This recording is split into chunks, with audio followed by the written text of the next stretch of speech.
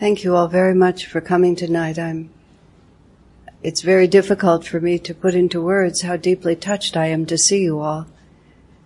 Not speaking personally, but to realize how the power of Master's teaching has just continued to roll out like an ocean wave. I'm old enough, Jaya and I are both old enough in the work of Ananda, and then therefore also chronologically as well, to have remembered a very, very, very, very, very, very different time when the idea that there would be an Ananda center in Pune, India, I believe was clear in Swamiji's mind, but it was never clear in our minds. We were in our early 20s.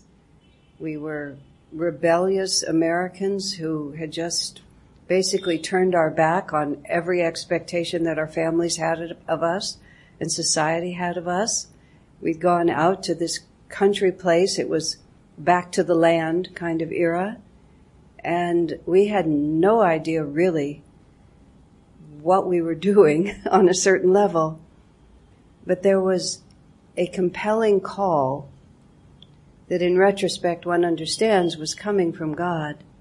But at the time, actually, we had no idea where it was coming from. We had no idea of the power of what was moving us. I guess that's what I would say. And one of the things that I've seen after all these years is how, to what an extent we are often acting according to an inner call that we really are only dimly conscious of, that what we think we're doing with our minds is just a very, very tiny part of who we are. When I look back over the many years that I have had of association with Master, with Swamiji, with Ananda, I see so much mental confusion. I remember just trying to figure everything out with my mind my very first summer that I was there. And my only excuse is I'd only been there a couple of months. I was an intellectual person, and I thought that truth was arrived at by gathering all the facts and analyzing them, and somehow that was the method I thought I would use. But I could tell that it wasn't working. And oftentimes, when we're doing the wrong thing, it doesn't occur to us that we're doing the wrong thing. It occurs to us that we're not doing enough of the wrong thing. So we just try to do more of it. So I remember sitting with Swamiji, and he was in a soft chair, as I recall, and I was sitting in front of him. And very earnestly, I said to him, I really think that I need to strengthen my power of analysis, is what I said to Swami. And I believe in retrospect, he didn't actually move, and I don't actually think he raised his voice. But what I remembered for a long time was that he rose out of his chair and said, "No!" like that. But I actually think he was sitting perfectly calmly, but he projected a very strong thought that said, "No!" He said, what you need to do is you need to develop devotion. I barely had any idea even what he could possibly mean by that phrase. I remember the first day I came to Ananda village, which was then Ananda retreat, was where I came to. And there was a man there named Binay. Binay was one of the very first members. He wintered over the first year that Jaya and Shivani and a few other people did. And in those days, things were very chaotic and extremely primitive. And any sort of structure or anything that could keep the rain out or the weather out became a house or a workshop or whatever. And there was some kind of an abandoned bread truck. I don't know what made it a bread truck, except maybe it said bread on the side of it. And it was just without a motor. It was just the old rusting body of this truck there. We all needed money. Binay actually eventually became a gemologist and has made beautiful jewelry over the years. And so the seed of that was in him. So we needed money, but we had no money with which to make money. So Binay conceived of this wonderful idea where he would cut off branches of manzanita, which is this beautiful red wood. He would hollow them out. And then he would gather wildflowers. He would press them and dry them. He put a little rosin inside, clear rosin inside the wood, and then he put the flowers in it. And voila, we had a product. It was keychains, it was necklaces. They were actually, they were a little rustic, but they were actually quite charming. And he went out and sold them. And he set his whole workshop up in this abandoned bread truck like this. I mean, this I sort of all found out a little bit more later. But then someone else decided that the truck was an eyesore and somehow managed to get a tractor and push it over a cliff, just to get it off our land, having no idea that Benai was making his livelihood inside that thing. So I come into the story when I walk into the reception area, and Benai was having a conversation with another first-year man named Satya. And they were having this conversation, and Benai says, I really felt that Mother wanted me to make the jewelry business, but I guess I didn't understand her because Mother pushed the truck off over the edge, and so now I'm just really not sure what Mother wants me to do. My first thought is, now this might not make sense to you, I just realized I'm in India. In America, I thought, he's kind of old to just be doing what his mother wants him to do. This is the first time I realized this story makes no sense in this country. He's exactly the right age to be doing what his mother tells him to do. But for my way of thinking, it was odd. And then I understood that he was talking about Divine Mother, which actually made it worse. That's the only thing I could say. I couldn't even for imagine think how, again, a grown man could think that Divine Mother had anything to do with his jewelry business, and she certainly didn't push the truck off the cliff. It was just, the whole thing was absolutely crazy to me. But I loved Swamiji. I wanted to live in the woods. I felt like Ananda was home, and if this all came with it, I would just take the whole thing with it. He was just one person. Maybe he was nuts. Maybe everyone, maybe he didn't speak for the whole crowd. But then I'm talking to Swamiji at some point in there, and I present to him some incredibly complex mental issue that I was always dealing with at that time. He smiled at me so lovingly. I remember he was so sweet. He said, just give it to Divine Mother. And I sort of then waited for him to give me some real advice. Like, what am I supposed to do? Just give it to Divine Mother? Like, what is he talking about? And he seemed not to have anything more useful to say to me, so I just had to walk away. I had no idea. I come to work in the kitchen after 1 month there. Swamiji asked me to go work into the kitchen that made the meals for like about 40 people who were living up there. Not only guests, but our own residents did not have their own kitchen, so they all came in to have food there. And it was this older woman, and she was a bit emotional. And I came in, and I was to be her assistant, except I knew absolutely nothing about cooking, which was a bit of an obstacle since I was supposed to help her cook. I believe she asked me to make scalloped potatoes, as I recall. And I said to her, and, how do you do that? And again, she goes, Divine Mother, why do you send me people like this?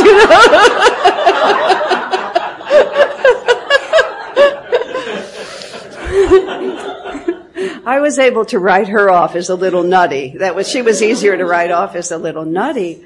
But, there seemed to be this conspiracy of this kind of thinking, which meant absolutely nothing to me. I just didn't know at all what to do with it. Now, I'm not going to be able to tell you, sort of what happened in between, because the next part of this story I remember is about 6 or 7 years later, when I am now greeting guests and helping people who've just come. Some woman lays in front of me some really just terrible saga for which there was no obvious answer. And I just took her hand and I said, just give it to Divine Mother. She looked at me and I saw in her eyes and I just thought, oh my gosh, look what's happened to me. But it was such a glorious rather than a negative realization. I don't have any memory in between. I mean, I can't even point to any steps as to when it became a natural thought to me, so much so that I actually thought it would be helpful to someone else, which is really telling me that I'd become totally convinced that somehow, and this is where I was going back to, what we think we're doing with our minds is really only a very little part of us. You know, you can see it to a certain extent when you look at children. And we're really no different than children. We're just taller and we play different games than children play. But children don't have a mental context for what they're doing. They just have a feeling about what they're doing. When I was 6 years old, well, in this lifetime, I've never actually seriously pursued dance, but it's always somehow been in my spirit. And interestingly, at one point in those early years at Ananda Village, an Indian dance troupe came and danced. I think they were mostly Americans, but they were very serious dancers. And that was the first time in my life I saw classical Indian dance. And it was so evocative to me. I literally had to walk away for a while because it overcame me to see that art form, which somehow was in my samskars, not in my life, but in my samskars. I was too old and it was too late for me to take it up, but it was an alternate career. It was the road not taken. So when I was 6, my mother sent me to ballet class, and I loved being in ballet class. And I remember vividly one of my recitals, and it was a pink tutu like this, and it had silver ribbon around the edge and a little thing like this, and there was silver ribbon here, and I had curly hair. And my mother would squinch it because it was curly, and then she put this big silver bow, and I remember being on that stage, and I was magnificent. I really remember magnificent.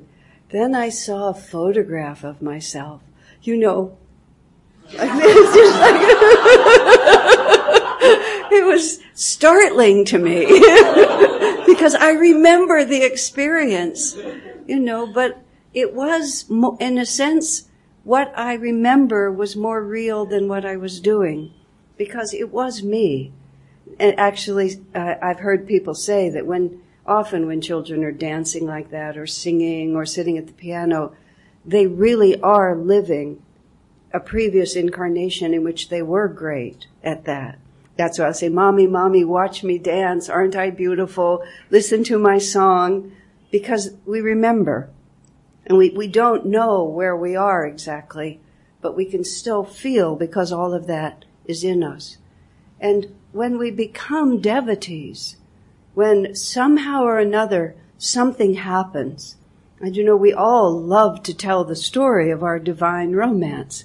How did you find autobiography? When did you first start? When did it occur to you that the answer to what you were looking for might actually be God? You know, I didn't know that it was God for a very long time. I was looking for truth. I was looking for freedom. I wasn't against God. It just he didn't exactly figure in the equation. He, she, it. And so especially the idea of a conscious divine mother who was taking care of us, it was way outside of my picture. I started on the path of self-realization with Ramakrishna, so I definitely had Mother Kali was part of that. But for an American girl, Mother Kali was just so far outside of the box that I didn't really have to integrate it into anything actual, like someone who would push a truck off a cliff or something like that. But there's always a moment for all of us, or multiple moments. Not everyone has just that moment. When Swami Kriyananda was writing his autobiography, The Path, the first version, the New Path he wrote later, he was writing The Path, and that summer, it was 1976, he'd finished the whole book, and he was polishing part 1. And part 1 is up to the point where he meets Master and goes to Master and becomes a disciple. And he and I and another woman named Kalyani were with Swamiji in an apartment in Hawaii. A friend had given him a condominium to stay in there so he could leave all his responsibilities behind. And just the three of us were there working on this story. I talk about this in the book I just published, Light Bearer. And Swamiji was actually, he was having Kalyani and I read the book aloud to him. And so he wanted to hear how the rhythm of the words go. He says when you listen to it, you hear things that you don't hear as much. So Kalyani and I would take turns reading. Swami would either stretch out on the couch and he would close his eyes, or he would sit in a comfortable chair. And then every so often he would stop us, and he would stop and consider a word or a phrase. Sometimes he would even go to the typewriter and retype. This was the last book he did before computer. Retype it and so on until he had it just so. So we're getting toward the end of it. And it's the part about Swamiji reading Autobiography of a Yogi in New York City, feeling exactly that Master belonged to him. There nothing in the context of his life, absolutely nothing, anticipated that he would pick up a book by an Indian guru and abandon his entire life and go to Los Angeles. I mean, his parents were prominent and well-to-do. His father had a very high position. They moved they weren't royalty, but they moved in a high social strata. Swami was the firstborn son. He was brilliant. He had every privilege there was in the world. The possibility that he would walk away from it at all, there just absolutely, it was nowhere in the story. And in fact, his father was in Egypt and his mother was on the boat crossing the Atlantic Ocean on her way to Egypt. So there was nobody to stop him. Swamiji himself said, it was really Divine Mother's grace. He said, I don't know what I would have done if I would have had to speak to my parents before doing this, but there was no way he could even contact them. So he just was completely free. So by this time, which is 76, I've begun to work in our guest programs, and I've talked to a lot of people. And I know that for most people, coming onto the path is a gradual process. So Swami's story is just so incredible. I said to him, sir, I know this book is meant to be helpful to people, but your story was so complete and so instantaneous. I said, I'm afraid many people will feel that this isn't their path because it's taken them longer than that to make the decision. And Swami was so sweet about it. He said, I know, he said, I myself have considered that as a serious drawback about my life story. Isn't that so? And then he sort of shrugged and he said, but that's the way it happened. And there's just nothing I can do because that is the story I have to tell. But then Swamiji talked about once he got to Mount Washington, once he got to Los Angeles, he said he was dizzy a lot of the time because it had been such a complete and total shift. And there were so many things that were being told to him that he had absolutely no place in his mind to put them. And he would just ask, did Master say that? And if Master said it, he just had to sort of sigh and just figure that he was going to have to rise to embrace it sooner or later. But Swamiji talked to us about how he was a disciple. And, everything about Swami's life was how to be a disciple. And the phrase he used that was so powerful and is so helpful, he said, I followed Master unhesitatingly. And what that meant was he had had an experience. He knew who Master was. He trusted, he believed in his experience. And nothing ever caused him to doubt that. I was unhesitating in my commitment to Master, Swami said, but I was not unquestioning. And that really is extraordinary good advice for all of us on the spiritual path, because it doesn't serve us on any level to be insincere. Because Divine Mother knows what we're doing. She knows what we're thinking. I had this cycle of time with Swamiji where he had given me a job that I was simply incapable of doing. I wasn't talented for it. I didn't have a knack. But I didn't understand that the way competent people become competent is they accept help. They let people help them and teach them. I was under the delusion that competent people spring out of the egg like that and never have to do anything to get good at things. So Swamiji was trying to train me, and he kept pushing on me. He kept making suggestions. He kept, laying more work on me. I kept saying, yes, sir, yes, sir, yes, sir, but I just didn't know what to do. And he kept pushing. I kept affirming. He kept pushing. Finally, it just reached a crisis point like that. And we talked it out, and he said to me, you wanted to be a good disciple and say yes. And then he smiled and he said, but you never fooled me. Just like that. And I thought to myself, what a colossal waste of time. But of course I learned something very deep and very true in that, didn't I? Unhesitatingly, yes, but not unquestioningly. Because we have to build our spiritual life on a solid foundation of real experience. That is the nature of the path of self-realization. That's simply what it is.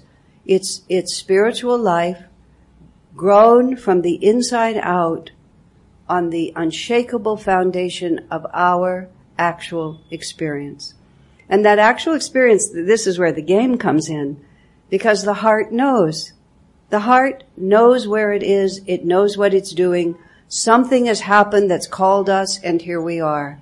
And the mind just does all kinds of things. Why do I have this karma? Why don't I have that karma? Doesn't it look easier if I could be them? Why don't I be like that? I wish I didn't have this. I wonder why that's happening. And then all along, the other part of us, which is really our soul nature, just marches steadily toward the light. And I have a theory about spiritual growth, which is completely unorthodox. This is what I call the gospel according to Asha. Which is, it's very, very unreliable, really. When I first got on the spiritual path and felt I needed to improve my powers of analysis, and I just couldn't deal with this Divine Mother pushing trucks over hills or anything like that, I thought that since self-realization is, perfection, that I thought that perfection was in the sphere that I was already living in. And that I was going to take this personality and I was going to finally whip it into shape. And we were going to be so good at everything. I don't know what I was thinking because it was just spaghetti in my brain. But just this thought that the realization was going to be for this self that I was accustomed to calling myself. That's the confusion, is this pronoun I. What are we talking about? That's all the misunderstanding of the Bible. Jesus says I. People thought he meant Jesus walking around. They didn't know he meant I, the infinite spirit. In the tradition of Krishna, it's much better known. But I would say I, and I would think of my intellect and my mind and my attitudes and my preferences, and I was sort of analyzing them, stacking them up, and trying to get them in order. Well, here's my gospel according to Asha. I don't actually think that part of ourselves ever gets itself together. I think it's kind of always a mess. It just kind of is chaos over there. It's not like we concentrate really hard and finally get all this in order. What happens is we forget about it. It just becomes like so unimportant to us. There's a personality, it has duties, it has all these attachments, it has fears, all this stuff happens, and it just remains, this is again my theory, just kind of a mess like this. But before we get on the spiritual path, that's all we are. That's all I was. I was my intellect, my potential, my possible profession, all the children I was going to have, just all these things that I was going to do like this. And what happened when I began to understand spiritual life is not like that person disappeared. She's still there. She still makes a lot of confusion.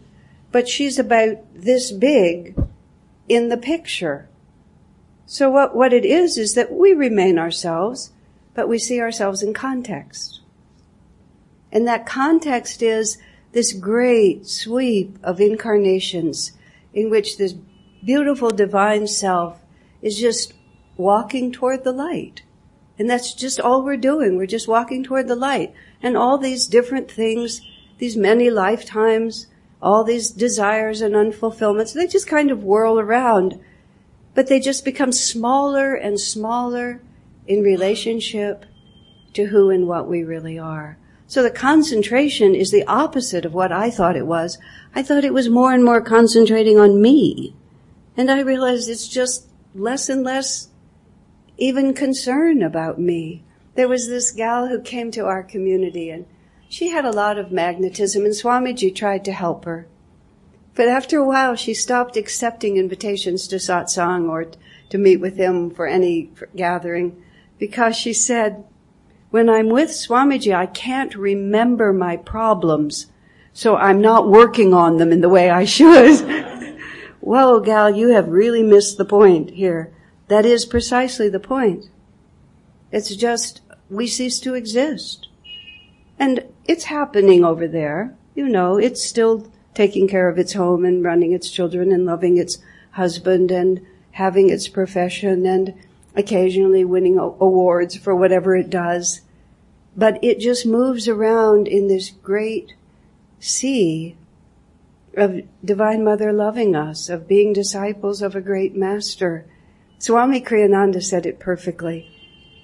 He said, I never identify with Kriyananda.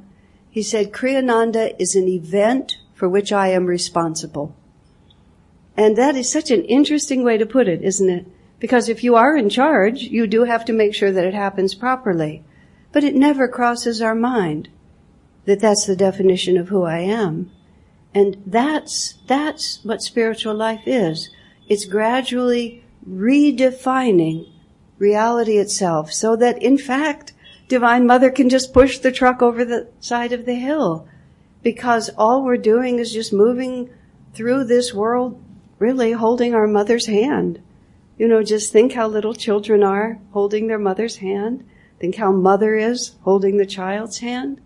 That's our fundamental relationship. And everything that happens in that context. But once it happens in that context, oh, how different it is.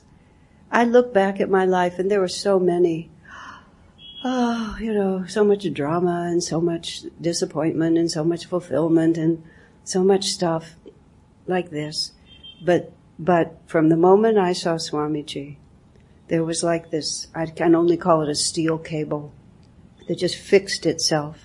I knew where I was going, and unhesitatingly, we go toward that. Everything else can swirl around it, and we have to ask these questions and wonder what's happening. But underneath that, the heart simply marches on to the goal. Build that heart connection. Build that devotion.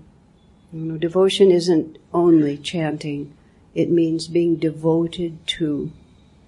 You know, just every morning when you wake up, every night before you go to sleep, what is the most important thing to me? What is my reality? For what end was I made? For what purpose was I born? God realization. And say to God, Guru, or to whomever you pray, hold my hand, keep me on this path day by day, just day by day. Take care of the minutes, Master said, and incarnations will take care of themselves. All of this with the mind doesn't mean anything. All that matters is just the heart ever expanding and moving into that light. God bless you.